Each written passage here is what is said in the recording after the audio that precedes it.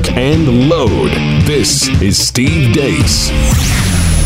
The Steve Deace Show. Back on the air again, and we're sorry. No, not for missing out yesterday. Aaron had a family emergency, and we had to step aside. No, we're sorry for coming back to all of you that will now be subjected to this for the next 2 hours. So I saw you tweeted out, Aaron. Yeah. That the grandpa's okay, it turns out. Yeah. We, Bella and I, my wife and I, rushed down to Kansas the other day to say goodbye, essentially, to her grandpa, who I had never met before, unfortunately, because he had a pretty major heart attack at the age of 91, unconscious on Wednesday night. Went down there Wednesday night, and they decided, you know what, we'll see how he's doing in the morning. And by the middle of the next morning, and I'm not joking about this, by the middle of the next morning, he's a big Kansas City Chiefs fan. He was awake. He was alert. He was lamenting the fact that Dee Ford was offsides in last year's AFC Championship game. And you ask any of the doctors, anybody who had worked on him, it's a complete miracle that he's still with us and as sharp as he is, especially given the circumstances, his age, and the type of heart attack he endured. So really, really scary situation for my wife, and I'm really thankful that I was able to be there with her and her family during that situation. So thank you, boss, for letting me off the show yesterday. You bet. But I think this may be a more basic instinct. That man did not live this long. For when the Kansas City Chiefs are back in the AFC Championship game at home, all right, is a touchdown favorite. Yep. Just to tap out now. Yep. No, he's too dang stubborn for that. I got to see this through Indeed. To the very end, right? Indeed. All right, so it's good to have you back. It's good to be back here as well. 888-900-3393 is the number to the Blaze. You can let us know what you think about what we think via the stevedeace.com inbox. Try it. You might like it. Email the program, steve@stevedeace.com. That's DEACE. Like us on Facebook. Follow us on Twitter, @Steve Deace Show. We've got Feedback Friday that you've been sending us. We'll respond to you that you've been sending us to the stevedeace.com inbox. Coming up in the next hour of the program, let's say a quick hello to Chris Pandolfo and DC McAllister. They are with us for this week's edition of the Deace Group Roundtable. Todd has today off. So without further ado, let's get to it.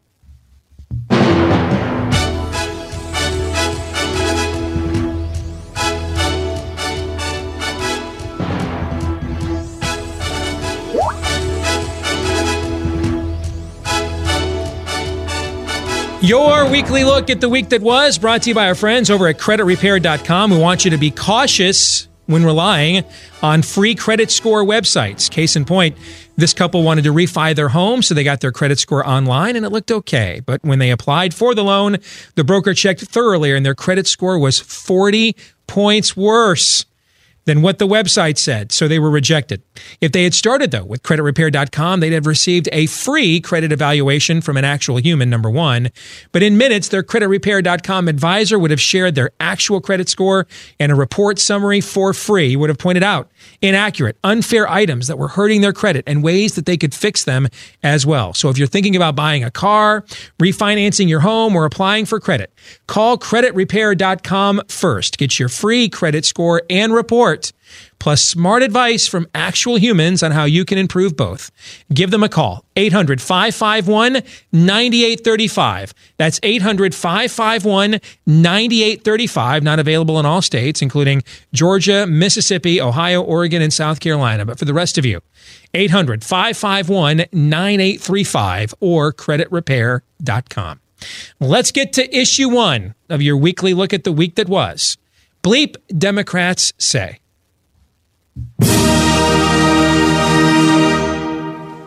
Senator Sanders, I do want to be clear here. You're saying that you never told Senator Warren that a woman could not win the election. That is correct. Senator Warren, what did you think when Senator Sanders told you a woman could not win the election? I disagreed. I think you called me a liar on national TV. What? I think you called me a liar on national TV.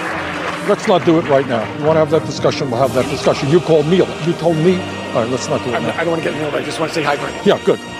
Okay. There's a reason Joseph Stalin had gulags, right? Mm-hmm. And actually, gulags were a lot better than like what like the CIA has told us that they were.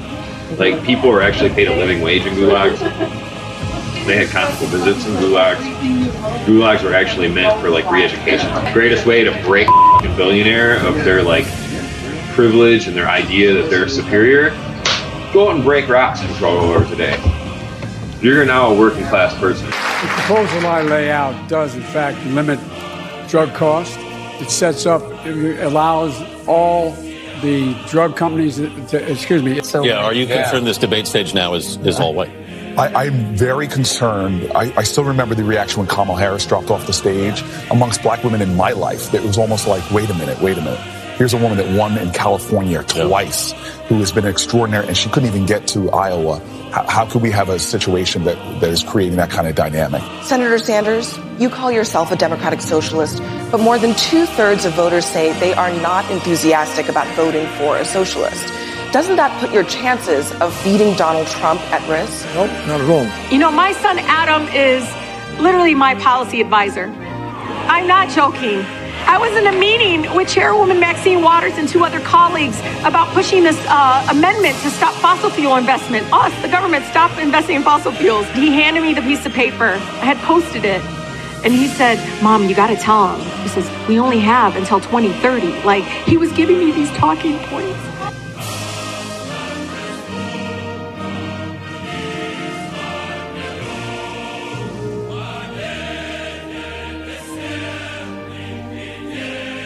Do you support those protesters, and would it be a good thing if they brought the regime down? Well, the protesters are protesting, as I understand it, this brand of protesters about the fact that plane went down, and many students were on that plane, and these are largely students in the street.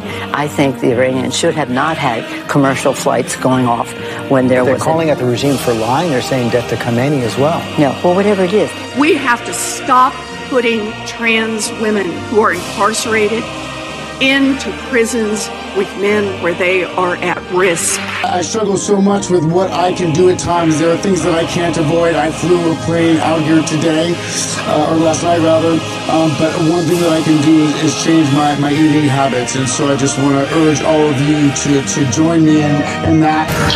Be ready to be in Milwaukee for the DNC convention.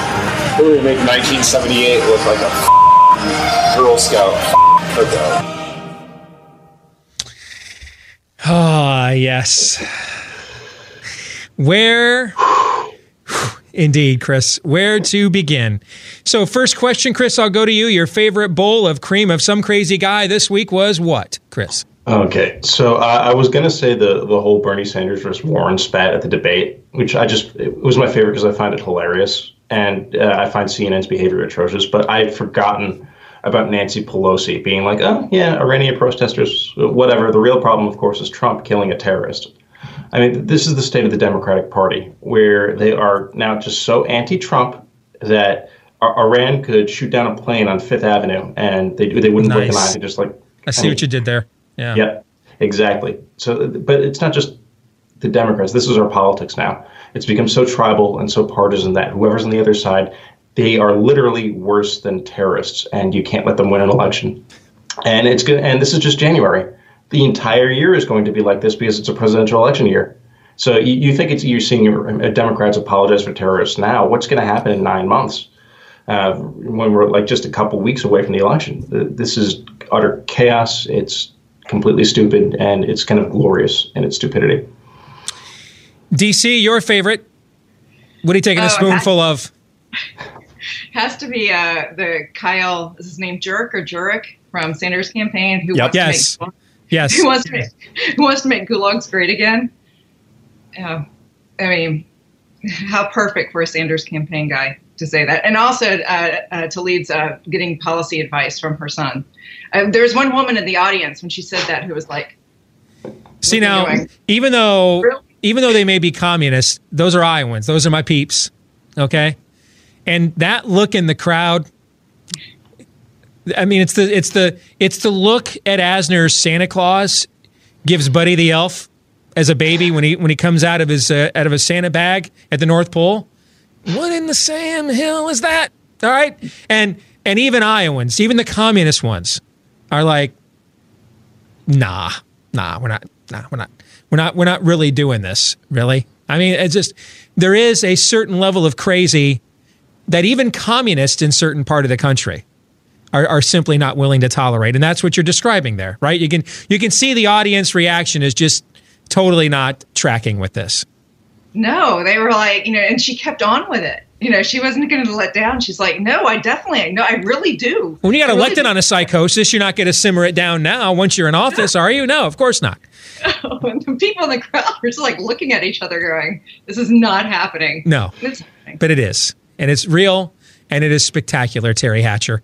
All right, Aaron, your favorite. Oh, my goodness. I will say, let me give you two. One honorable mention, it's Kyle Jurek, the Bernie Sanders field organizer at the very end there. He is so right on the money in so many different ways. I mean, they're going to make Milwaukee look like a bleeping Girl Scout bleeping That's the reason I predicted he was going to win a convention. He's right on the money on that. And he said, we're gonna make but before that he said, we're gonna make 1978 look like a whatever.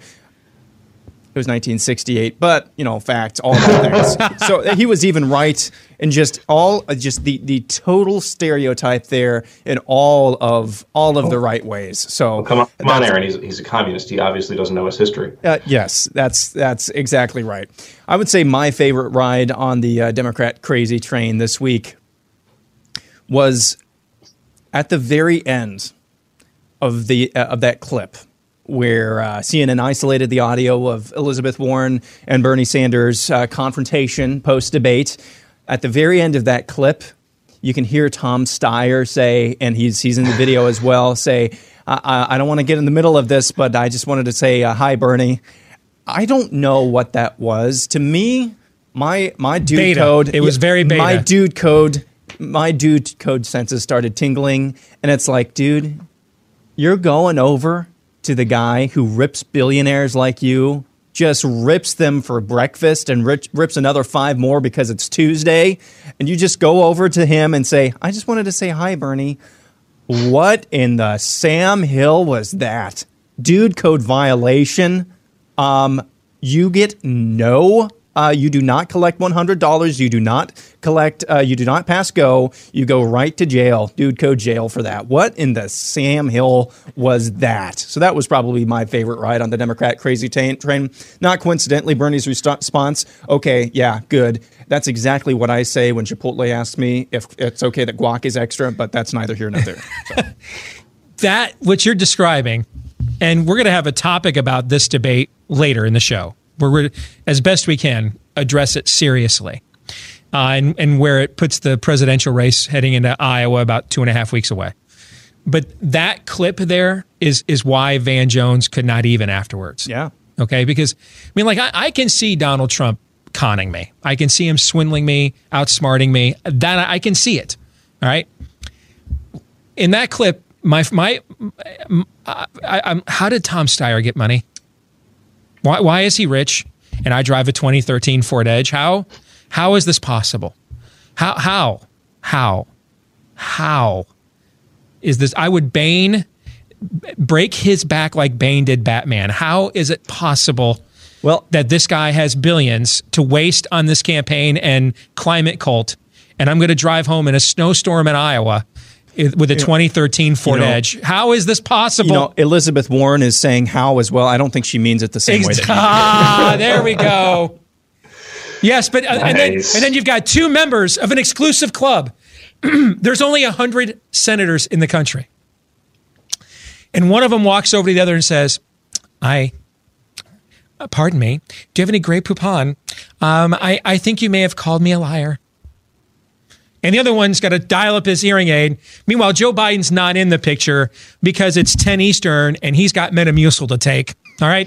and Bernie's like turning up his what? Okay. I'm not sure if Bernie, it's good that they're doing the Coming to America sequel, because we're going to see Bernie Sanders in a movie, because he's that guy in the original. That's beautiful. What is that? Velvet? That's him. And so he's over there. What?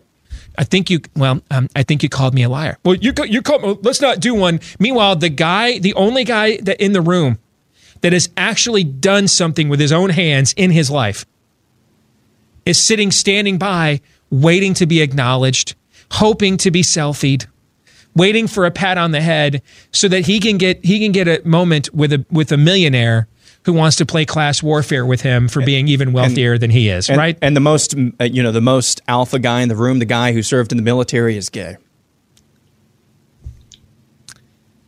The Democratic Party, ladies and gentlemen. Yes. So let's get to the exit question. On a scale of 1 to 10, with 1 being as limp as Cory Booker's Tinder account and 10 being as robust as Cory Booker's Grindr account, rate this week's level of, shall we say, nuts. Chris. This week was like a 6. It's been more nuts in past weeks, but you had some high points. The Pelosi thing, the Iranian protesters, and all of the nonsense that happened in the debate. DC?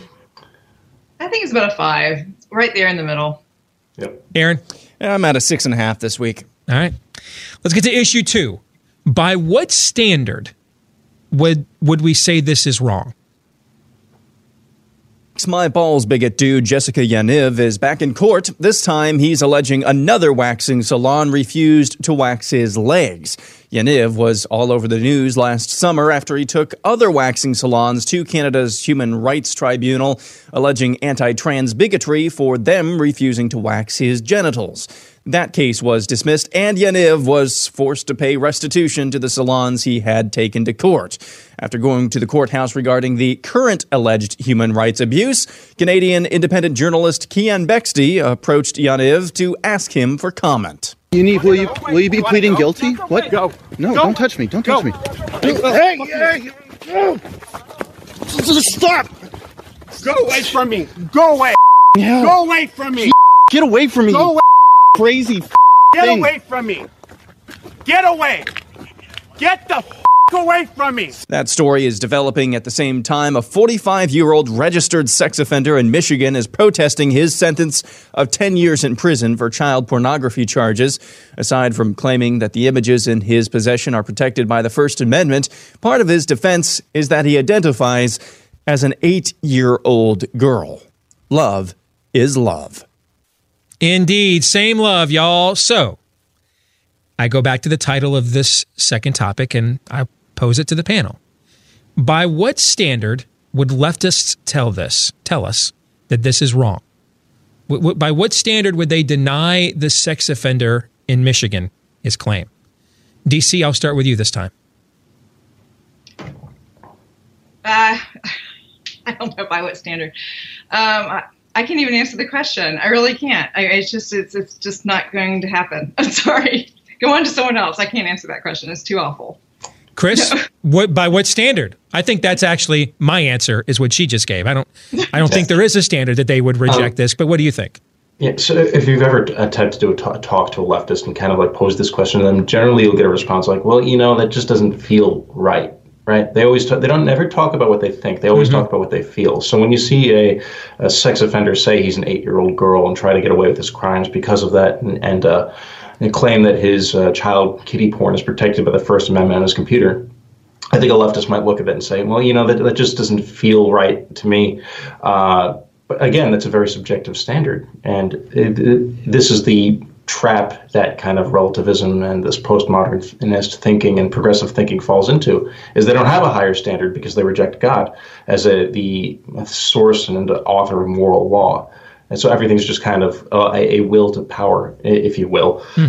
Whatever's elected or whoever's in charge, they just get to tell everybody else what to do. And that's why they're so obsessed with the power of the state and so afraid of conservatives having the power of the state. That's why they care about it. They get so rabid about their elections, because they literally view this as there's going to be somebody setting a moral standard that I don't want to abide by if the other guy wins. And that's why they're so afraid of us. So they have no standard other than they're in charge and they don't like it. And in this case, if somebody like the people we're talking about, like Yaniv or the sex offender, were to be in charge, anything to complain about. They just, it's a mess, and it's the state that human beings find themselves in when they reject God as a source of moral authority. Let's go back to Canada for a second, Chris, based on what you just said, before I bring Aaron in here. But I want to follow with you because I thought you had some interesting things to say there that I want to give you another case study to apply. because I like the juxtaposition that Aaron made with the farcical, this guy is clearly nuts, but in a way that is worthy of scorn instead of sympathy, because he's actively trying in the most pathetic ways possible to inflict his psychosis on you. That's the artist known as Jessica Yanov, right? And the juxtaposition between that and the more classic case of insanity, where this guy is a different kind of fiend. Now, this is just straight up evil. And by what standard? Because I've had friends of mine that are pro-family speakers, Christian speakers, that have been stopped at the Canadian airport when they've been invited to speak in Canada, have been put on essentially hate lists, things of that nature, detained at airports, like they're criminals because they refuse to accept the premise of things, like Jessica Yanov. So how does the same country then deny him these services at these salons? What standard then are they using? Well, I think God has written his moral law on our hearts. It's why when we do bad things, when we're sinning, we feel guilty about it. And for some people who reject God, they make up for that guilty feeling by pretending it's not there and lashing out. It's why when Jesse Kelly looks at Pete Buttigieg and he's just says that guy is just filled with rage against the Christian church. Lots of people will ask Jesse Kelly, who's a conservative commentator on Twitter and kind of a personality, they ask him, well, why do you say that? And with the explanation I have for that is just he knows that he's in a state of sin that is against God's natural order, and he refuses to repent of that. And as a result, he's just filled with this anger at God, and it's expressed in the way that he talks about Christians and conservative Christians especially, and just says, like, these people are all hypocrites, and they use their God for politics. This is why Pete Buttigieg says the same sort of things. So I think that in some of the authorities in Canada, there is that moral law that God has written in their hearts, telling them that this is wrong. We can't just let somebody walk into a salon and demand that their balls get waxed. It's inappropriate. There's some vestige of we know what is right still in people's hearts. We can't escape it no matter how far we run, basically. We can't escape the truth.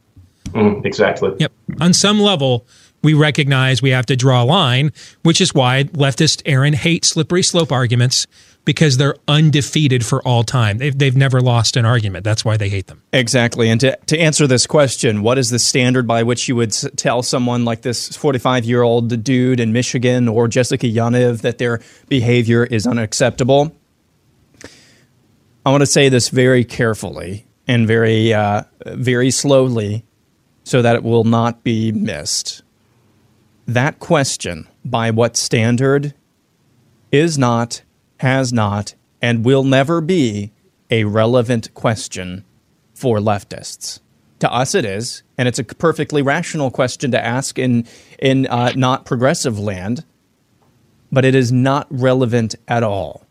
The only standard that is relevant to leftism in its many forms, in its many ways in which it tries to acquire power, is what helps me get that power in any given circumstance, and what helps me to tear down the traditional notions of Judeo-Christianity in my orbit at any given time.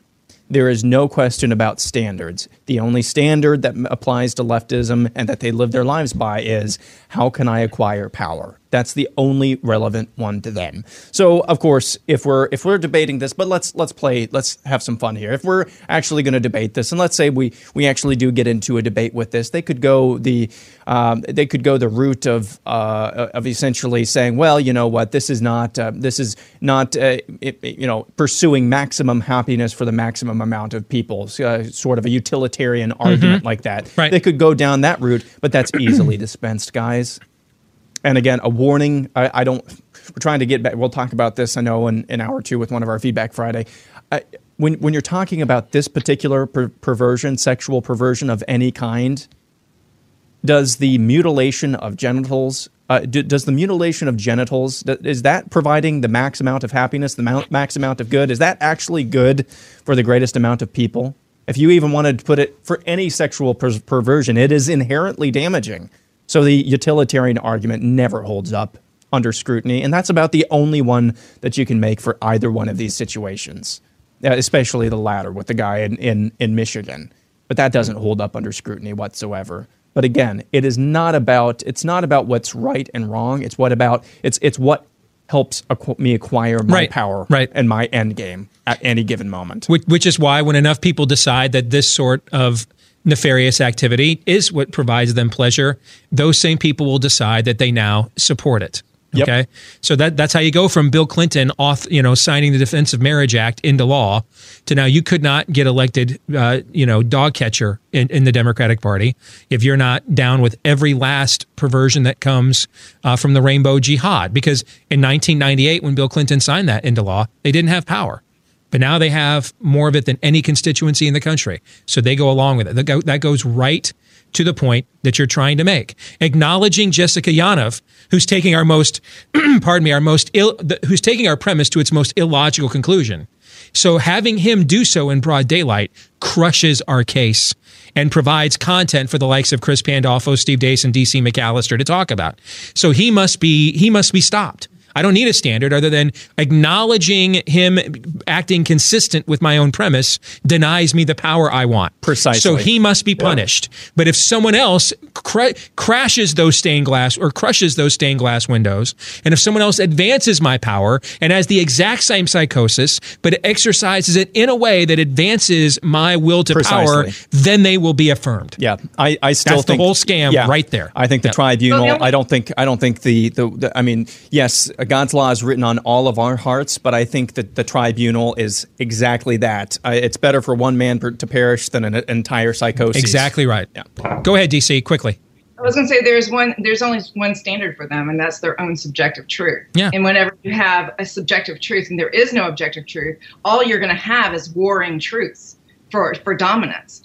And surrounding yourself by people who share even one little reductionist attitude or idea from your subjective truth. And then you band together to fight other people. And that's how you get identity politics. It's how you get tribalism. It's how you get all this warring factions that we have is subjectivism. And that is the tyranny of our times. Can you give our audience a 60-second definition? Because I've used this term before as well, but you just dropped it again. Man, sorry about this. Cannot clear my throat. Reductionist. Can you define that for the audience? Well, it's when, people as human beings are fully integrated human beings. We're complex creatures. But when you reduce, especially in a materialistic reductionism, it's just you put people down to the most isolated, smallest value that you can find about them. Their sexual identity, for example. I am gay, or I am my feelings, or I am just a bunch of molecules and chemicals. I mean, it reduces you down instead of lifting you up and seeing you as a full spiritual, rational, moral, physical, eternal creature that has value. And reducing people dehumanizes them, because the more you reduce someone, especially in a materialistic way, in any way, you are taking away their full humanity as made in the image of God, which is very complex, very, very beautiful, and with many different layers. Very well said. Let's get to the exit question. True or false? Oh, whoops. True or false? Within 3 years, the left will have successfully jammed this insanity down the throat of the culture, and at least half the right will either surrender to it or affirm it as well. Chris? True as far as the trans stuff goes. I'm not sure that we'll get to the point where we're justifying sex offenders. Aaron? It's true. DC? Oh, true. How about the fact that what Chris just described is the optimistic view? That's the view of restraint. Wow. Happy to make you feel good, Steve. Thank you for that Friday pick me up, brother. Now I know how I make people feel. Thank you. All right, we'll come back. We'll look at Iowa and more next. Stay tuned.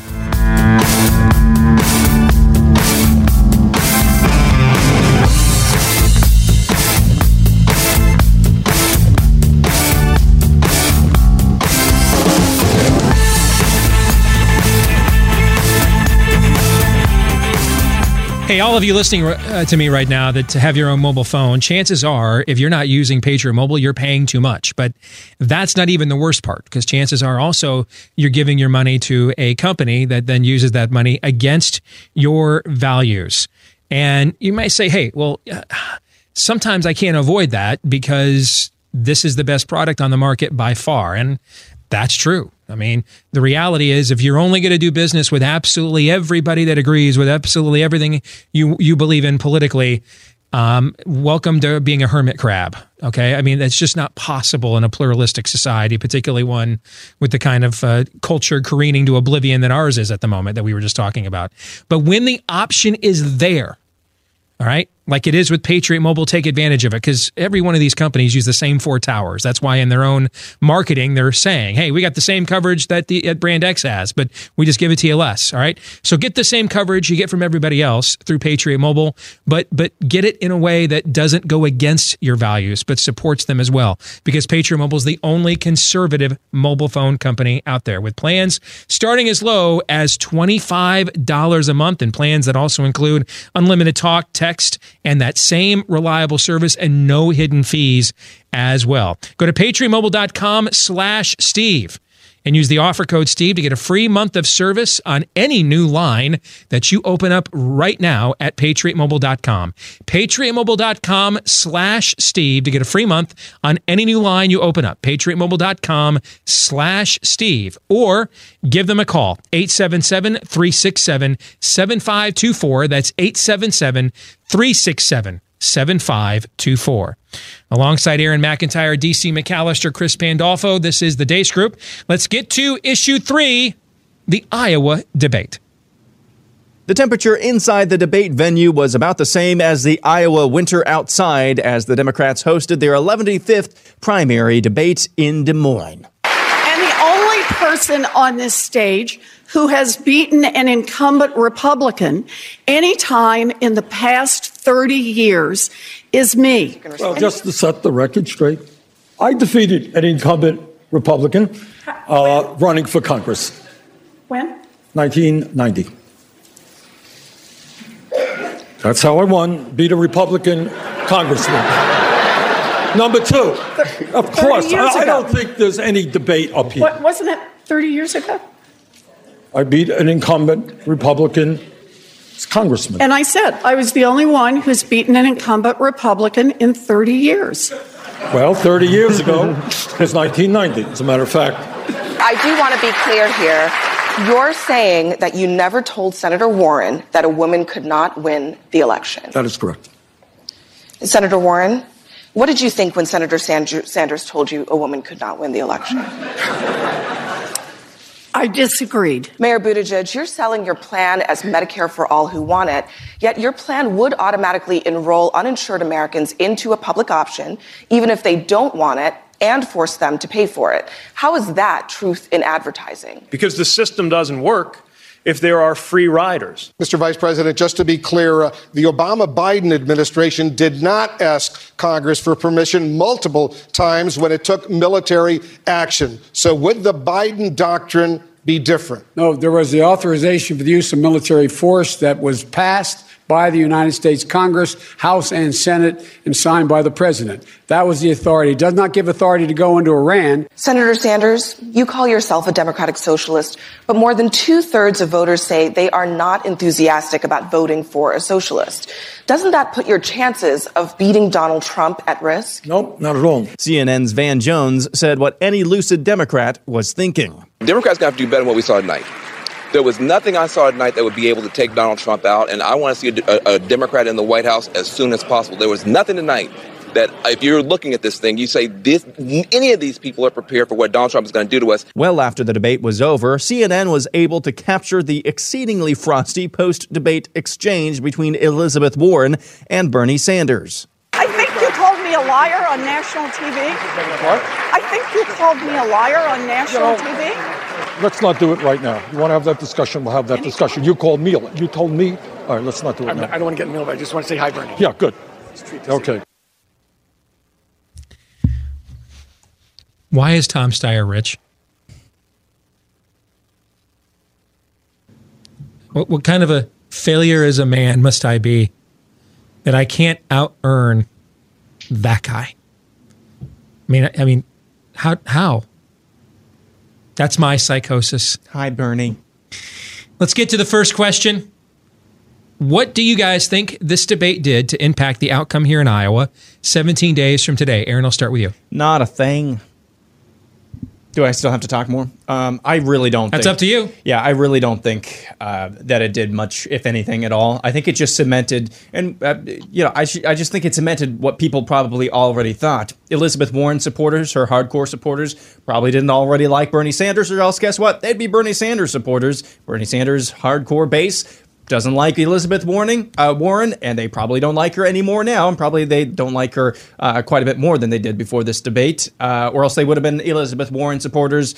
Joe Biden, I think once and for all, at least for Iowa voters, because now we're within 3 weeks and people are starting to pay attention. They're like, oh crap, I got to vote for somebody or caucus for somebody here in the next few days.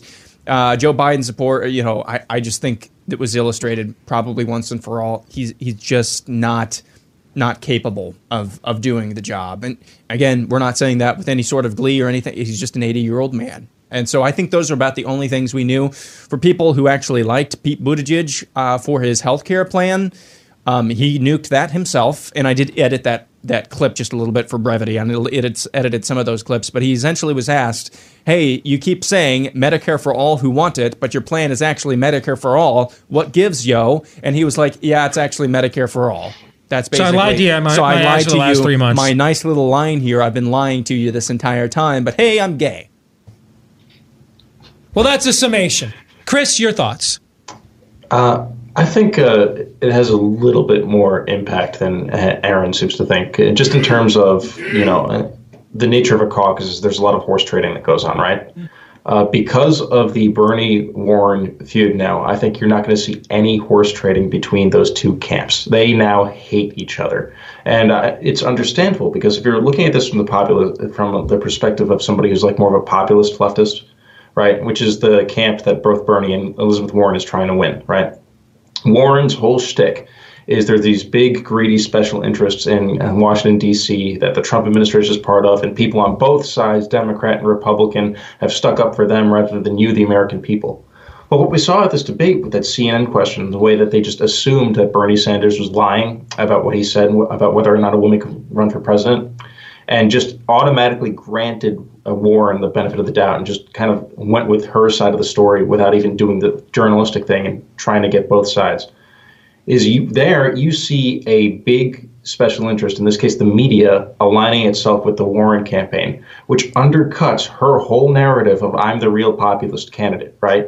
Because now you have a special interest defending her, kind of rigging the game against another populist, Bernie Sanders. So if you're in the Sanders camp and you're looking at that, you're like, Elizabeth Warren is a hypocrite and a liar. And if you're a Warren supporter, you're like, Bernie Sanders is a sexist and a misogynist. And now, because of this, you've got two very divided, the populist wing of the party is going to be harshly divided, which gives the opportunity for someone like Buttigieg or Joe Biden to beat both of them because their supporters are not going anywhere. They're locked in. I think that's the impact of the debate.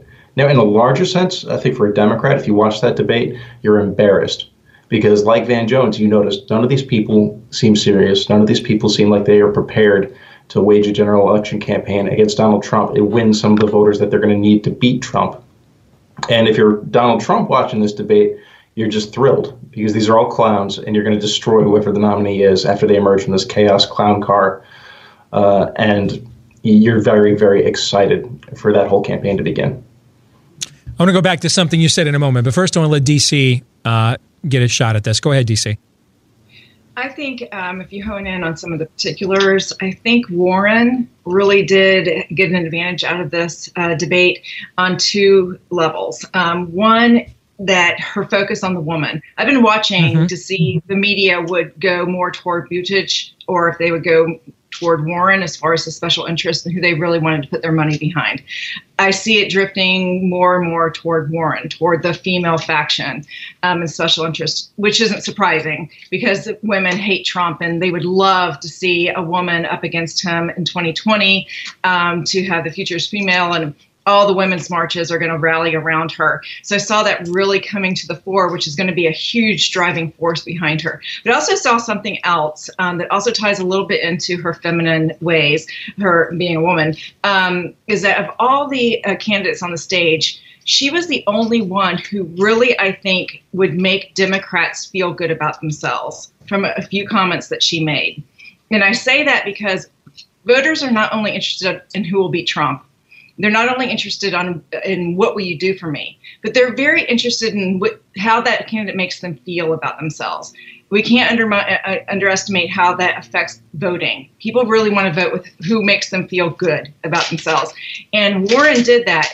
And if she can really press that and bring that more to the fore, like she did a couple of times in that debate, I'm talking about the glory of the Democrats and how they're the ones who make the differences and who make the social changes, and really rally that to them, in that cause. I think that she will rise more and more. And if Biden really starts to fade, she will be the one.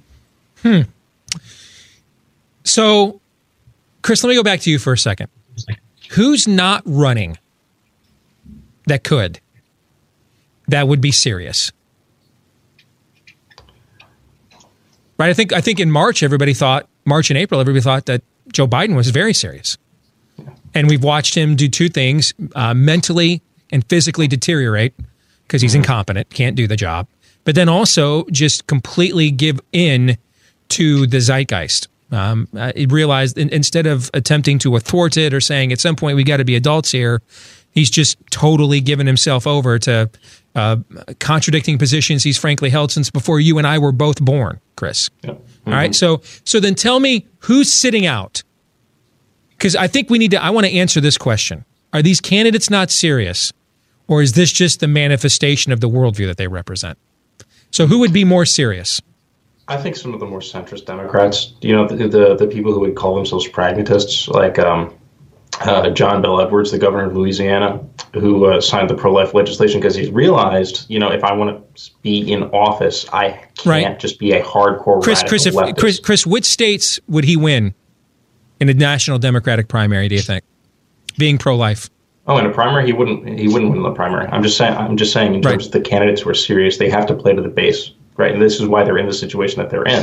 Yeah, and a lot of the governors who tried to run in that lane, like Steve Bullock from Montana, it's a red state. He's a red state governor. He's a Democrat.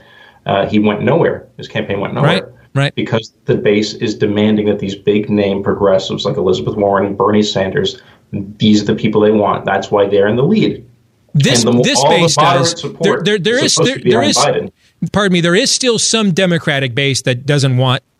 The October Revolution, but they're not on any cable news. They're not in any media, and they don't really have a collective voice. And so we really don't know how big that group is within that party. We have no way of quantifying it until they actually begin to vote. We don't know. Yeah, I think it's bigger than we probably think of it because everything that we see about these candidates is filtered through the media. Mm-hmm. And but again, their candidate is Joe Biden. Right. If you're not an October revolutionist, if you're not a communist, you're looking at this race, and the person with the biggest name ID and the most money who fits in your lane is either Biden or one of the billionaires running for president, Bloomberg or Steyer. And that's why you see Bloomberg and Steyer are actually being effective with the money that they're spending. They're each buying themselves like 5% support in a lot of the polls that have come out recently. And Joe Biden has the rest because everybody knows Joe Biden. Everybody kind of likes Joe Biden. But I don't think everybody's sure that Joe Biden is up to the task of beating Donald Trump. And so the long story short of the whole primary process is, I think, especially in Iowa, if you're a Democratic voter, you're panicking right up to caucus night, and you actually have no idea who you're going to support because it's free for all. The Iowa poll shows that about 60% of Iowans aren't firm in who they want to support. Let's get to the exit question. If this Iowa debate were an AC/DC song, which AC/DC song would it be? A, who made who? B, it's a long way to the top if you want to rock and roll. Or C, if you want blood, you got it. Aaron. If you want blood, you got it. Chris. Who made who? The whole thing's confused. That's good, too. DC? If you want blood. You have to do that with the Sanders and Warren interaction. Okay. Issue 4, if you had to. Fundraising for Democrats still seems to be no problem, according to Business Insider, and as of January 3rd, Democrats raised the following totals in the fourth quarter of last year alone. Tulsi Gabbard, $3.4 million, Amy Klobuchar, $11.4 million, Andrew Yang, $16.5 million, Elizabeth Warren, $21.2 million, Joe Biden, $22.7 million, Pete Buttigieg, $24.7 million, Bernie Sanders, $34.5 million. That's not to mention the money that billionaires like Tom Steyer and Michael Bloomberg have dumped into the race as well. So, if you need to go to one of these folks for a job, if you had to, which of these candidates would you work for and why? Aaron. I'm going to go with Michael Bloomberg, and I apologize to any of our New York City listeners. Actually, no, I don't. There is this kind of stereotype of the New York City business person who never has gotten out of the city. And I think Michael Bloomberg, I think he fits that perfectly. So I would just tell the guy, you know what? I'm an Iowan. I know how to appeal to Iowans. Pay me $5 billion or whatever. Just name an ungodly figure of money. And just let me go to town. And I would not have to do just basically a darn thing. I would just create a commercial, with, I don't know, Old MacDonald, just a music video of Old MacDonald and call that a campaign commercial. And I think you would be able to get away with it because I just don't, yeah, he's made billions. He knows some things, but he doesn't know Iowa. There's no way that he can. So he has to listen to somebody. Why not me? So I think the never-ending trove of cash for little return and little probably accountability from Michael Bloomberg, I'm on that. Chris, quickly go. Biden, if he actually by some chance wins, it's going to be Thad Cochran running the White House, whereas his staff is actually going to run things. So if you're looking for power, join the Biden campaign. The joke in the McDaniel campaign during that primary in Mississippi is Thad Cochran was the last one to know that he ended up winning that nomination that night. DC, who would you work for and why? Oh, Bernie, because I'd never lose my job. And I get all that. But you'd also be paid less as a woman, right? And you'd escape the gulags as well. So there's that. All right, prediction time. Chris, go. There's going to be no surprises from the Senate impeachment hearings all next week. The outcome is going to be exactly what everybody always knew the outcome was going to be. Trump is going to be acquitted by the Senate, and there will actually be more Democrats voting against removing him from office than there are Republicans voting for impeachment. That last one's fascinating. All right. DC, go. Michelle Obama is not going to get into the race. I'm tired of hearing this. She's not going to. Let's just stop talking about it. It's the fantasy because it's a recognition of what the current field they have looks like comprehensively. Aaron? The Chiefs will beat the Tennessee Titans 27-20 to go to their first Super Bowl in over 50 years. There will be my prediction is there will be another Michael Avenatti type this year that the media falls in love with and turns into a household name because he's singing their Sirens song. All right. And it's not going to be some dude from Russia that Rudy Giuliani, whose judgment is just, Rudy Giuliani and Joe Biden need to be sent to the same Sunnyside Acres. Okay. No, I mean like somebody, a serious shark that they adopt and just glom onto because he's saying what they want to say that they don't vet. And then it's blown up in their faces all over again. It's just the Matrix needs its Neo. And so we're going to get another Michael Avenatti type this year. DC and Chris, good to see both of you. Thanks for joining us again this week here on the Deace Group. Thanks for having us on. You bet. Take care to both of you. We've got 1 hour to go here. We've got Feedback Friday coming up. Still time to get your feedback in, by the way. You can email the program, steve@stevedeace.com. That's DEACE. You can like us on Facebook, although I doubt it will show up. I need to do an update of where our Facebook likes have gone in the last year. It was like last March was the last one I did. Are you sure about that? Why not? My self-esteem's already low enough saying that what a beta male Tom Steyer is, and yet how many billions of dollars he has, I don't. I can take another hit to the self-esteem. It's pretty much negligible right now as we speak. So we'll get to Feedback Friday here when we return. Stay tuned.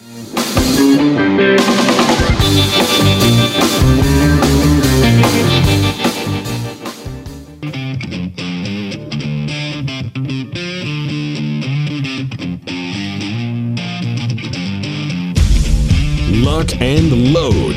This is Steve Deace. The Steve Deace Show. And greetings. We're back with Hour 2, live and on demand here on Blaze TV, radio, and podcast. I'm Steve Deace. Aaron McIntyre is here with me. Todd Erzin has the day off. 888-900-3393 is the number, 888-900-3393. Steve at stevedeace.com. That's how you can email us. You can like us on Facebook. Follow us on Twitter at Steve Deace Show. And again, the last name is DEACE. If you are listening to us today via the podcast, if you wouldn't mind leaving us one of those 5-star reviews, the more of those we get, the more people like you, the algorithms that ingloriously rule us these days, the more likely they are to help us find more people like you, because they don't want to waste their time working on a show that no one likes. They want to help a show that people kind of like, right? So that's us, the show people kind of like. All right. Well, if you could find more people that would kind of like us as well, we would appreciate that. So please give us one of those 5-star reviews. If you're one of the thousands of people that have done this for us already, muchos gracias. Is it gracias? Yes. The answer is yes. Yes. Okay. All right. How about it's America? Let's just go with thank you. Thank you. Thank you for leaving us one of those 5-star reviews. Please keep them coming. If you've left us one, maybe consider leaving us 9, 10, or 11 more. I don't know if the algorithms will permit that, but I'm willing to take that chance. And if you haven't left us one yet, what is wrong with you? Please help us. Help us, Obi-Wan Kenobi. You're our only hope. All right? We'll get to your feedback here that you've been sending us to the inbox here in a moment, because it is now in our final hour of the week, a Feedback Friday brought to you. This hour is by our good friends at Riduzone. So many of us are making New Year's resolutions this time of year. Let me give you some advice. Don't. Over 80% of those resolutions are going to fail by the time we get to Valentine's Day. All right. What you need, and I'm somebody that knows a little something about this because I've lost well over 100 pounds over the last 10 years or so. What you need is to change your lifestyle. However, while that is the solution, it's not easy to get there because your brain, your body is wired to crave and conserve calories. So now cutting back can be a problem. Controlling your portion sizes, your cravings, especially when you're used to, not craving and conserving calories, but just adding on more and more and more. So what do? Thankfully, your body has this little molecule inside called OEA that it basically is a signal that lets the brain know when the belly is full. Unfortunately, though, when you have been piling on the pounds, you've kind of trained your brain to ignore that signal, and that's where Riduzone comes in. It wants to boost your OEA with more OEA. That's all that it is. That's why it's vegan-friendly, gluten-free, and also FDA accepted. I almost forgot the last talking point there. I'm over here sneezing. I'm sorry. I'm distracting you. That was a slight distraction. I'm a victim. Thank you for taking the blame. You should have. Okay. But when you turn over the bottle, you're not going to see additives, chemicals, preservatives, none of that stuff. It's just good old OEA so that you can get your cravings and portion sizes under control, because that's really the battle. Sometimes it is what you eat. I mean, if you're eating 2,000 calories a day, which really isn't that much, all right, that's kind of the average that the government says you should consume if you're an average person. But all 2,000 of those calories are Hershey's Kisses. Then yeah, it is going to matter what you're eating. That's okay? No bueno. More Spanish for you today. Yes, thank you very much as we continue to be bilingual here on the program. But for most people, you're not eating 2,000 calories a day in Hershey's Kisses, okay? For most people, therefore, it isn't what you're eating, but how much, and that's where Riduzone comes in. So we're offering you today 30% off a 3-month supply. Why 3 months? Because it takes about 90 days for a new habit to form there in the old brain, all right? So 30% off a 3-month supply at riduzone.com, RIDUZONE, at riduzone.com, but you got to use my name, Steve, as the promo code to get that discount, all right? Riduzone.com, promo code Steve. All right, are we ready for some Feedback Friday? You know it. All right, let's get to it. This is from Nikki Carr, who says, I absolutely love listening to your show every day. Sometimes I try to listen with the kids in earshot because you address, or sometimes I try to listen with the kids in earshot because you address the trans mental illness, and we are currently dealing with some relatives that are battling with this. That being said, I just had your show on so I could listen while in the kitchen preparing meals and cleaning up, and found you suddenly describing the hazing going on at Penn State, including the genitals on faces. Thank God my 13-year-old girl had gone upstairs and my 10-year-old boy was in the living room, but I suddenly had to leap across the kitchen and turn the volume way down. Are you able to give a warning when you're describing something like this? Or or do you expect that it will be just adults listening? Something to think about, please. I consider it very kind if you would let me know either way. So I'm sharing this on the air because it's a common question that I get. Okay? Here's the thing with this. I think adults and parents should go into this with the expectation that depending on your definition of PG-13, right? I think the very first movie or one of the first movies to ever get a PG-13 rating when that was invented when I was a kid was Indiana Jones and the Temple of Doom.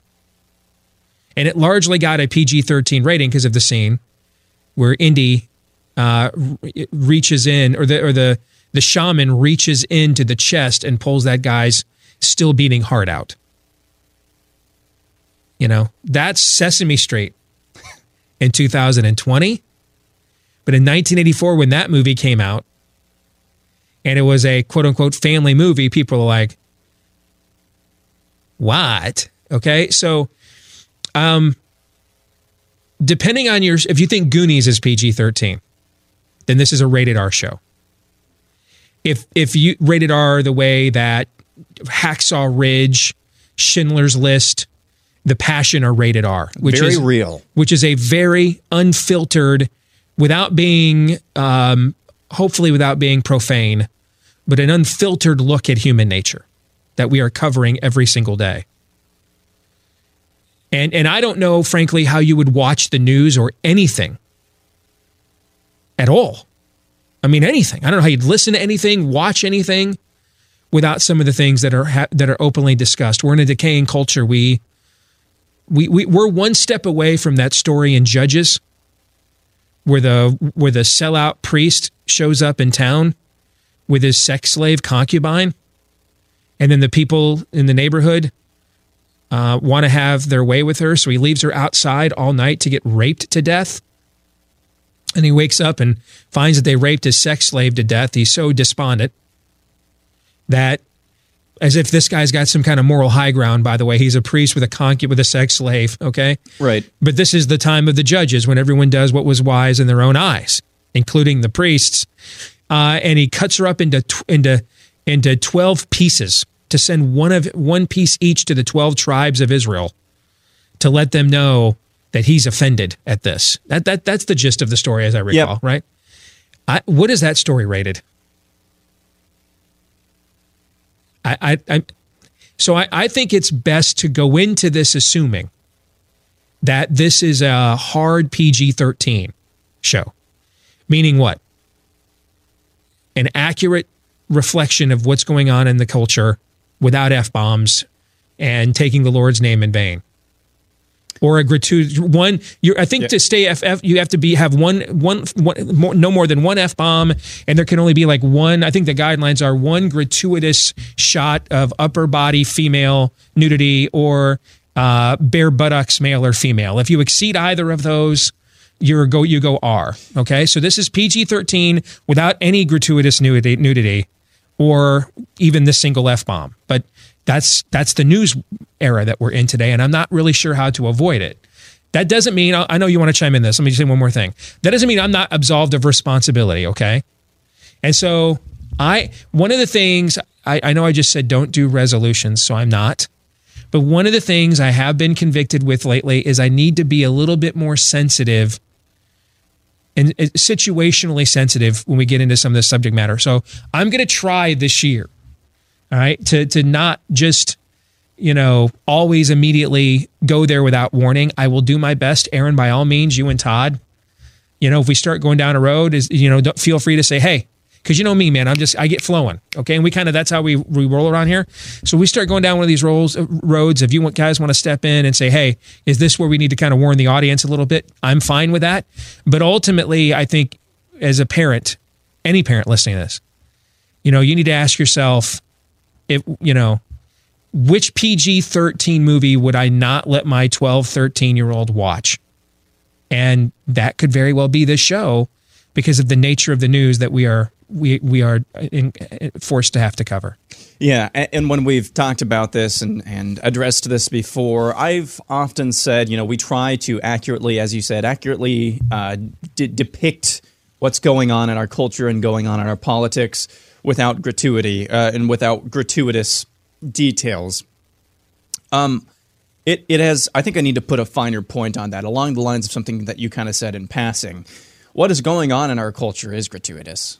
Human nature is gratuitous when left unchecked. Yeah. And so it's impossible to give you and tell you exactly what is going on and give you the truth of what's going on in our culture without that gratuitous, up-close, uncomfortable look at human nature.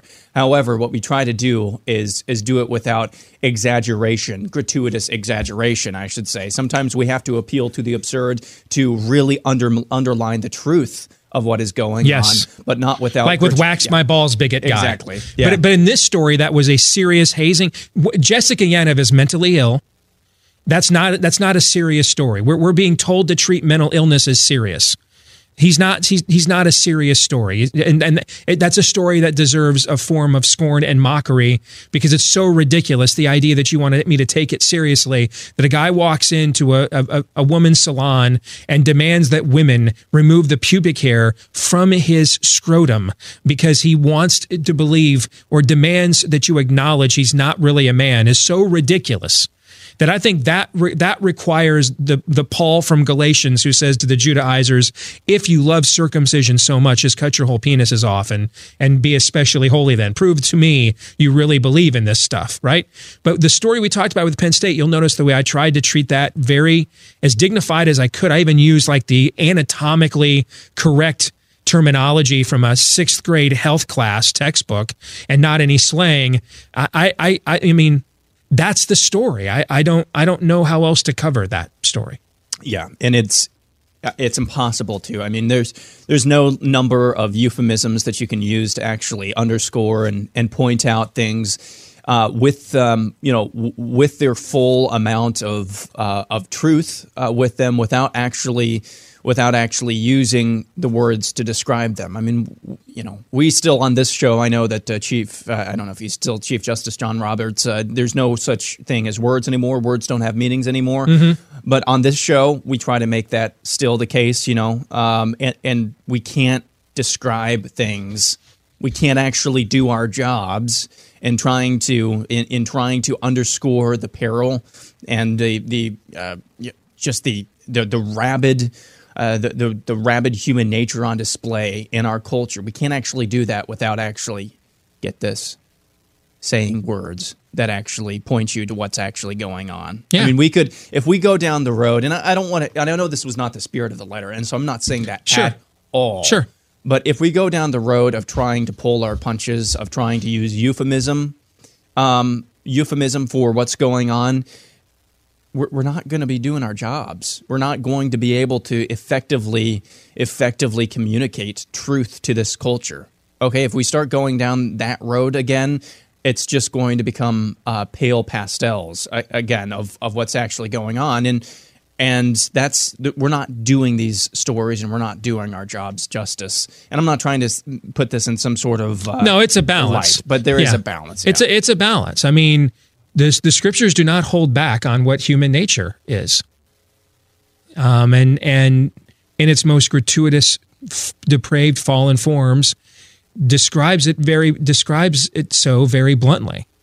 I also understand, though, that you wouldn't do a Sunday school message for children on the verses in Ezekiel where God uses that very graphic language to call out the spiritual prostitution and idolatry of his people. I understand that. What I'm running into, though, is there's a lot of adults who would be offended if that language was brought to bear. Now, that's not the point of Nikki's note, which is why I'm entertaining it. If you are an adult that just can't even with, if you self-edit the Bible because it offends your sensibilities, to hear God talk about emissions and sizes of donkey phalluses. If you're like, I can't, I'm just going to forget God did those things because I'm more Victorian and polite than he is. I'm not really I've never entertained those notions in my career, and I don't see that changing in the future. When we get into areas though now where our kids and stuff get involved, and we're talking about 10 and 13-year-olds, not little kids. Those are gray areas, and I navigate those too. I got a 12 and 15-year-old at home, so I get that. So that's why I wanted to air this note, because I'm going to try to be in the future more sensitive where that is concerned, but I'm going to need some accountability. And then ultimately, though, this is the world that we're handing off to them at the same exact time. And I don't know if you guys saw what was going around on Twitter yesterday. Some of the stuff in standardized education for 6th, 7th, and 8th graders, middle schoolers in California. I mean, it's just depravity. I don't know how else to describe it. And we're going to have a month here later this year, June. What's June? It's fake victimization month. Yep. When every corporation and entity in this country is going to pretend that the single most powerful voting bloc and constituency group in America that represents maybe 0.5% of the population, maybe. That's activist, same-sex attracted individuals that are politically radicalized because of their attraction. Maybe it's half of all those of the 2.5% of the people that the CDC says make up that faction of our society. Well, what are they being honored for? The method and practice they choose to reach sexual gratification. We've got a guy running for president right now, folks, who has no other qualifications for president. None. He is the mayor of a podunk town in Indiana. Pick any other city that has 80, 90,000 residents. And that's the only thing you've done to lead people. Nothing in corporate America. You're not a general in the military. Nothing in the political arena. All you've done is manage a city of 80 to 90,000 people or thereabouts. Right around, let's even round it up. Let's be nice. 100,000 people. The mayor of Cedar Rapids, Iowa, Aaron, straight male, any skin tone, are they a serious candidate for the nomination? That's right. That's exactly right. Lawrence, Kansas, where you just were, another example. Mayor of Lawrence, Kansas. If they were straight, period, a straight female mayor of Lawrence, Kansas, would they be either party's serious nominee, serious candidate for their nomination for president? Of course not. Of course not. The only reason Pete Buttigieg is a candidate is he likes to have sex with guys. That's the only reason he's gotten this far. So I don't know, on some level, I taught biblical worldview for a couple of years after the 2016 election at the homeschool co-op here in town. And one of the things I said to parents going in, it's going to be a pretty conservative community, obviously. And one of the things I said to parents going in is I'm not going to make it a rule, but I would advise you not put anybody in the class, any of your children under 15. Maybe even 16. Because, where by law they can get a learner's permit or to operate a motor vehicle or operate one independently with a driver's license. And here's why. Because if we're going to do biblical worldview the right way in this culture, there's no way that we can avoid addressing issues involving sexuality or sexual perversion, because that's the greatest threat to your liberty right now, is the demand to acknowledge sexual abnormality. That's causing people to lose businesses, lose their individual freedoms of conscience, to be relegated as second-class citizens, to be canceled. There's really no greater domestic threat in the culture right now than the demand that you acknowledge my sexual abnormality. And the reason we haven't acknowledged these in the past is what? Well, we were a culture whose foundation was a biblical worldview. So this is the conflict right here. This is ground zero. So I don't know how we avoid this. So I don't know all of your children individually. You can probably guess children raised by me are going to probably be a little less sensitive. Is that a good word? A little more. Anybody that spent 18 years in a home with me, as Anastasia did, and then the other two children are at the tail end of that process now, is probably going to be wired to not be offended by a certain form of bluntness, if not someone of bluntness themselves. But that's not every home, and that doesn't mean, by the way we do. That's just our personalities, particularly mine. And over the years, the longer we've been married, my wife has adopted more and more of it. Okay, but others may be different. So if that's okay, But I think. That's why I let off with this email, because I think it's this is a conversation I think we need to continually have in our relationship with one another, our show and the audience. Because without revival, the standard's not getting raised around here. And so we have to make some level of accommodation. Like Paul was confronting in Galatia, confronting a religious sect whose primary motivation was the removal of penile foreskin. On what other grounds should he have confronted them other than the grounds that was driving their own false teaching? You know what I'm getting at? Right. So similar with Pete Buttigieg, the only thing driving his candidacy is a false teaching about abnormal sexual behavior. On what other grounds would I confront him then? Since it's the centerpiece of his identity. On what other grounds would we confront what happened at Penn State? On what other grounds would we confront the mentally ill, disturbed individual known as Jessica Yaniv? I don't know. I also, though, want us to be accountable because we're also guys and we all work together, the three of us here. We're good buddies. And let's just say, even guys on the right side of history walking the narrow road, when they think it's just them for too long, can communicate in a certain way that they might not communicate in other settings. Is that fair? I don't know what you're talking about. Indeed. Okay, so that doesn't mean we're not deserving of any accountability either. I think it's going to be an ongoing dialogue we're going to have as a show.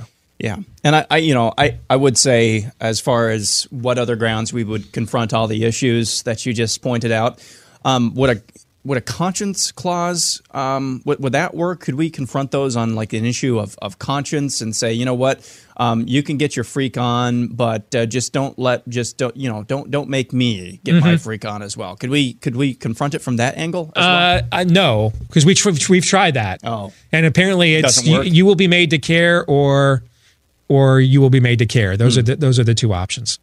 Let's go next to Ariel, who says she watched Michelle Williams' comments at the Golden Globes last week when she said, quote, "As women and as girls, things can happen to our bodies that are not our choice," unquote. Ariel says this statement is finally at the core of the matter. Feminists hate the fact that their bodies are the vessels that God, nature, evolution, aliens, whatever, and I like that, chose to bear children, period. Pregnancy cannot happen to men, period. It happens only to women, period. Neither have a choice in this fundamental difference, and they can't stand it. So being pro-death is the only way these feminists can level the playing field in their quest to be like males. That line right there. That line right there. Now, because it ties into this conversation, this is me now giving you a warning. We're going to be very blunt and direct here in a second. 3, 2, and 1. If indeed I can be same-sex attracted and not need feminization in my life, then why is it a common trait amongst the male homosexual community to feminize themselves? Why? To talk effeminately, to be interested in feminine things, fashion, glamour, makeup. Why? I thought you didn't need anything feminine. I thought you were attracted to men. So you're so attracted to men that you want to become like a woman? That doesn't make any sense. And it works the other way. Have you noticed it works the other way too? How come I don't need men? Says the chick in the crew cut wearing thicker flannel than I've got on today. You don't? Then why are you wearing my haircut if you don't need me? Why are specific instruments for sexual gratification marketed to women in lesbian relationships to take the place of a male penis? If you don't need one, why are you buying fake ones? It's not like there's not a shortage of men that would give you the real thing if you asked. So if you don't need a man, why do you guys spend billions of dollars buying instruments made to emulate my manhood? Albeit usually of a much more dramatic variety. Well, how's that for a description? Is that okay? Is that the euphemism we're looking for? Okay. All right. That works. All right. But do you see what I'm getting at? See, we can't escape our nature. We can't escape our identity. Male homosexuals say they don't need women. They want men. Okay. They don't need women so much they become like them. Same thing in the lesbian community. Why? Why?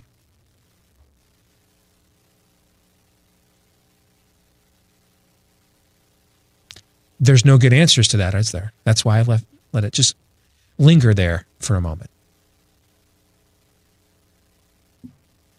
Ultimately, what's considered feminist nowadays, from an egalitarian perspective, is the removal of femininity to become more masculine.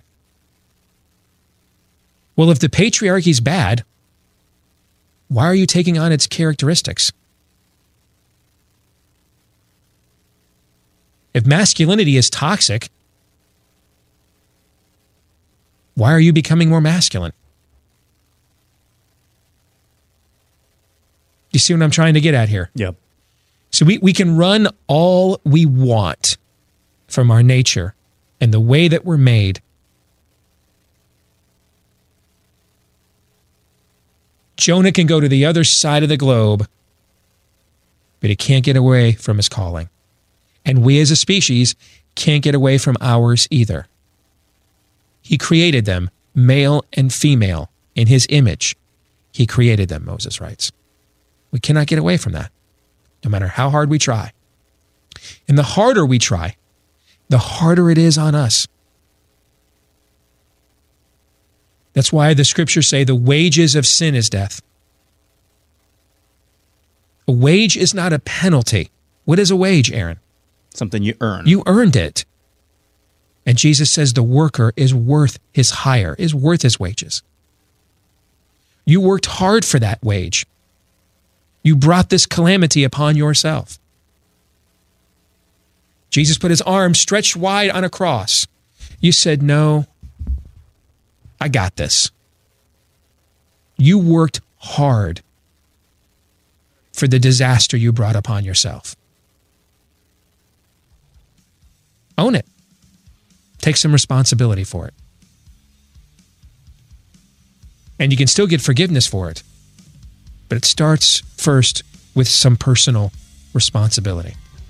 It's your wage. You earned it. If you don't like that wage, change. We'll come back. More in a moment here on Blaze TV, radio, and podcast.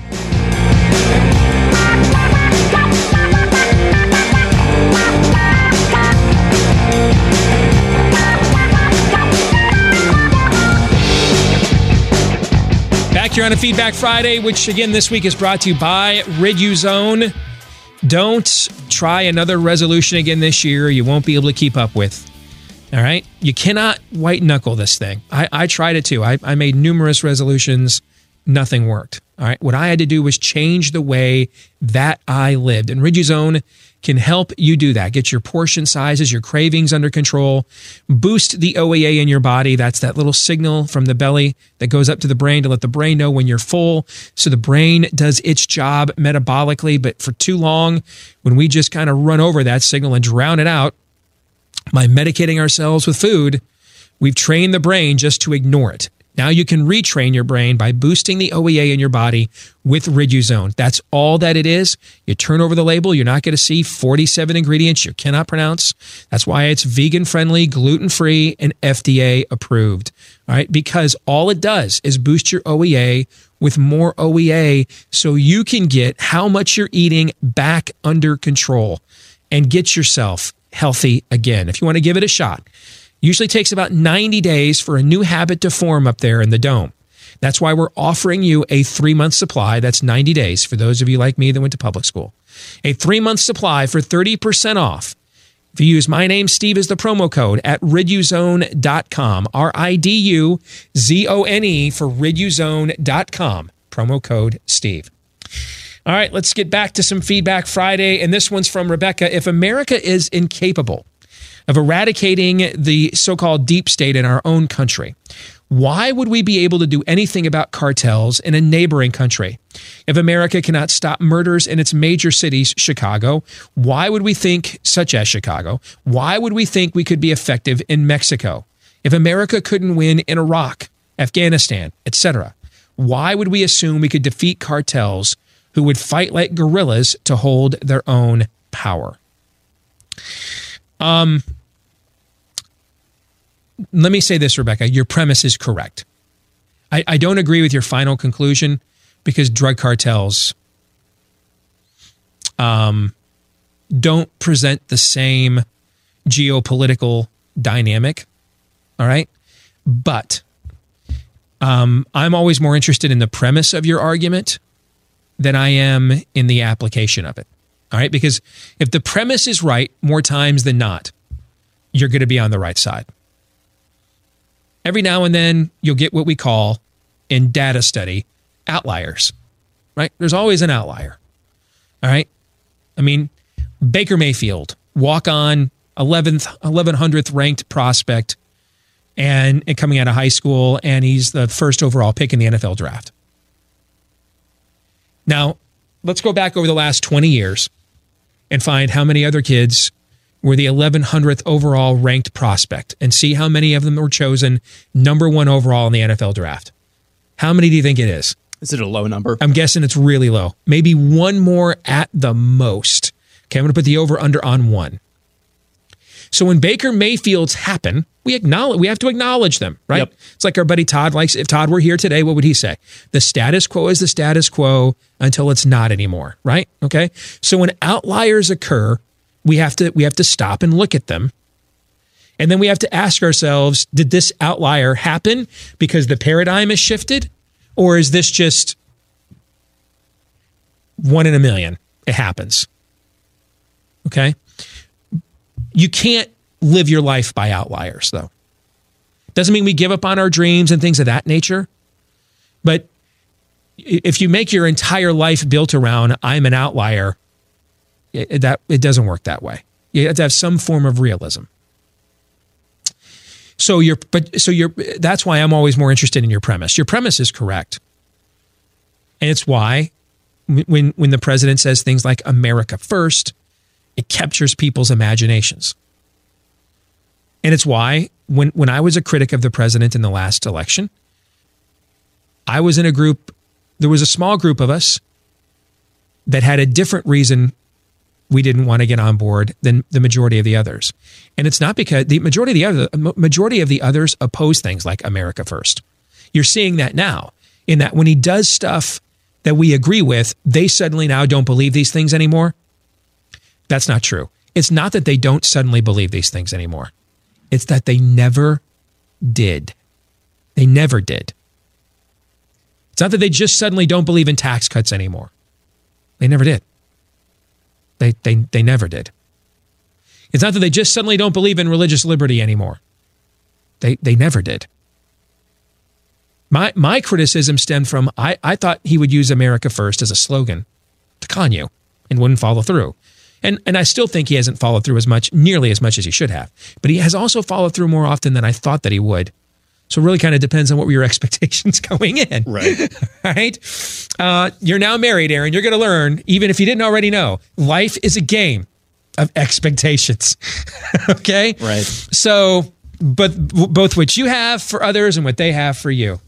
So I don't agree that the drug cartels are the same as Iraq or the same as Afghanistan. But if we looked at this from the premise you're starting with, Rebecca, which is clean up your own house first. You know, St. Peter says judgment begins in the house of God first. Yep. When Christ gives the Great Commission, he says, hey, start first in your own neighborhood, then branch out. Right? Okay. If we began with the notion of, hey, take care of that log in your own eye rather than the speck in your brother's. If we started with that first, in every decision we made, our batting average, Rebecca, if we began with your premise, our batting average would be a lot higher. Now, if you're wondering, Steve, why don't you think it's the same? Here's why. Afghanistan and Iraq are not on our doorstep. And while they had elements within their country that were clear and present dangers to American sovereignty at the time, those entities are largely gone now, and yet we remain. The drug cartels are right on our doorstep. They've infiltrated our country, and they are a clear and present danger as we speak, right here in our own area code. That's why I don't think it's the same. But, again, if we start with your premise and the decision we make, Rebecca, even if we're not always going to agree on the conclusion, we're going to probably come out with a much higher batting average on the other end. So, good email. Yeah, I like, and I could chime in real quick. Sure. I love that. I was like nodding along. Yes, this is good. But what I've said before is, if we can take out al-Baghdadi thousands of miles away, if we can take out Soleimani thousands of miles away, why can't we do the same thing? So if you reverse that premise as well, sure. I mean, you can come up with a different result. But I'm totally tracking with the premise of that argument as well. Absolutely. And to what you just said, if we can, there's all kinds of stuff right now in the Muslim world. I've shared a couple of these clips on Twitter recently, but there's a lot of commentary in the Muslim world that we have crippled the Iranian regime by killing Salami over there. Now, I don't know if that's true, but for the sake of this argument, let's say that it is.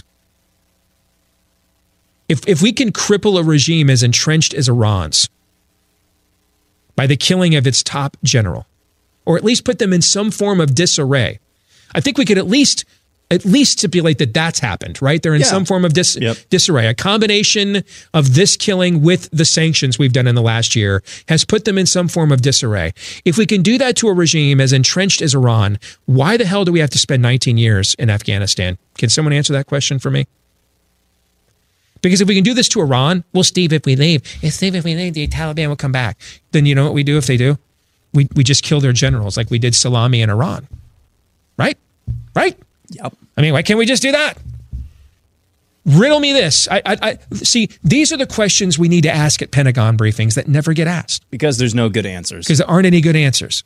If we can cripple the Iranian regime, which has been entrenched since 1979 and has been the longest standing perpetual enemy of the United States in most of our lifetimes, with the Soviet Union long gone.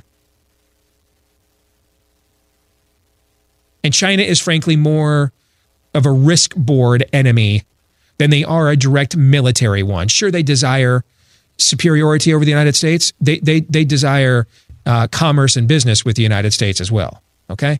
Iran just wants to flat on end people like us. So I look at China more as I don't think that one's not an either or scenario. That is more of an Auburn-Alabama bitter rivalry, albeit for much higher stakes. I'm just trying to come up with an analogy in real time that's probably not very good. Iran is existential. Their worldview, they seek to end civilizations like us. So with that being said, if we can cripple a regime as entrenched as the Ayatollahs in Iran, with punitive sanctions and killing their top general. Why are we in Afghanistan for 19 years? And if we were to leave and the Taliban came back, why couldn't we just do them like we did ham, salami, and bacon over there in Iran? Can anybody answer that question for me? This is the question I'd like to ask at a Pentagon briefing. It's a question I'd like to ask at a White House briefing, to be honest. If we're going to keep being honest here. Same thing in Iraq. Now, I happen to think Iraq has more strategic benefit than Afghanistan. It's actually in the Middle East, but still. It's been 16 years. It'll be 16 years in March, or 17 years in March.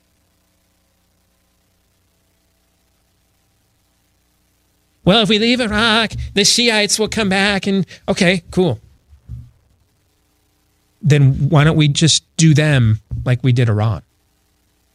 Do you know the answers to these questions? There are no good ones. Why are your loved ones going there? And all of our loved ones. I read a story today. Eric Erickson was talking about his kid's teacher. Has to take a leave of absence from school, called back to go to Afghanistan again. Why? Just kill them if they become a problem. I mean, I shared a clip from Egyptian television this morning, or read a clip. I don't think I shared it. I don't think I shared it yet. But, I mean, they're openly talking. I mean, their version of cable news at night with panels and stuff, that they think the Iranian regime, it's the 2-minute warning. Now, they could be wrong, but this is mainstream conversation they're having over there right now. All because we took this guy out. It didn't require a 19-year deployment. It didn't require 500,000 or U.S. troops. Didn't require any of that.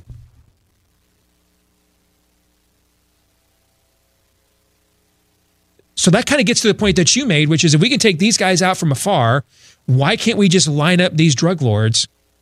And if they want more of them, we've got, it ain't like we're out of ammo. Meet our friend Drone. Yeah, just keep taking them out. Yep.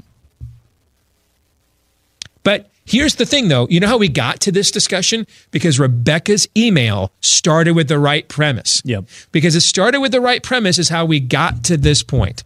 That's why we always focus on this show, even when we don't agree on the conclusions. If we agree on the premise, we're okay. Because eventually the conclusions then will just take care of themselves if the premise is solid. Steve writes, thanks for your show and how it pushes me to renew my faith. My question is with those who believe in the earth only being 6,000 years old. Oh, boy. And it seems like you're one of them. The Hubble telescope has shown us the universe is thousands of times larger than we could have imagined. And scientists tell us that there are 10 billion trillion stars. If you spent $1 every second, $86,000 a day, it would take 32,000 years to spend $1 trillion. So God put all those stars with black holes, red giants, and most importantly, the light from them hitting the earth at the exact positions and all in a few days. I got in trouble asking these questions during my 8 years of Lutheran Missouri Synod schooling. Why is that date so important when Old Testament, as the Christians call it, isn't the same book used by the Jews? Time as we know it is an earthbound concept. Thanks from a guy named Steve. Well, the amount of flawed premises in here, Steve, is overwhelming. All right? Beginning with the Old Testament that the Christians call it is not the same Bible that the Jews use. That's just entirely not correct. And this has been, I'm sure you saw this on a YouTube show, but this has been disproven so many times that the only people who use this argument are the same ones who are still holding on to the fact there never was a guy named Jesus. That, like, we've got more evidence that a guy named, that Yeshua of Nazareth lived than from antiquity than frankly any other human being of that era outside of even the Bible itself, but except for maybe a Caesar. But I digress. Okay. Let me turn it around on you, your own premise. If you don't believe that, and this is, let me say this as a disclaimer. I am not, in making this argument, I am not taking a position on the age of the earth. That's not my point. What did we all tune in for, Steve? That's a rabbit trail. Okay? That's a rabbit trail. That's not his argument. His argument is he's looking for excuses not to believe in the sovereignty of God. That's the argument. He can claim it's anything else, but that's at the heart of what he's saying. So the first dimension is know why you believe what you believe. The second dimension is to know why other people believe what they believe. What's the third dimension? To know why other people believe what they believe about what you believe. Okay? I don't believe he wants to believe. He wants to reject the sovereignty of God. That's the way that this is phrased. And here's why I come to this conclusion. There's very few open questions that begin from an empathetic point of view. These are declarations masquerading as questions. The Old Testament's not the same. God could not have done. These are declarations. He's already staked out a position. This isn't a free flow of information. This is a seeking of validation. And I think I've got you. Well, let's see if you do. If you cannot believe that a being that is responsible for all life in the cosmos and can raise the dead to life, could have done the things that a particular interpretation of the book of Genesis says he did within a specific time frame. If you cannot believe that, then why do you trust in mere mortals who rape and kill and pillage and plunder one another, and the findings of the telescopes they make and the instruments they create and the statements that they make? Have you ever independently proven there's 10 billion trillion stars, Steve? You say scientists tell us. Do you know these scientists? Have you met them? Have you vetted them? How do you know what they're saying is true? How do you know? By your own, let's use your own standard. Scientists, have they always agreed on everything? I was at the Museum of Natural History a few years ago. Neil deGrasse Tyson I went into their IMAX theater, I think that's what it was, and watched him talk about all kinds of things, including dark matter, that scientists now know that they didn't know even just a few decades ago. So how do you know what the scientists are telling you today is going to be true tomorrow? How do you know? How can you prove what you believe? Why do you think I am the only one that has to prove what I believe here? You made several affirmative statements. Prove it to me. You prove it. I'm not required to constantly be on the defensive. You prove to me I should give up my viewpoint. And then I'll prove to you that you should accept mine and give up yours. Two can play this game. We are going to forego the overtime today. There is a winter storm warning here in central Iowa.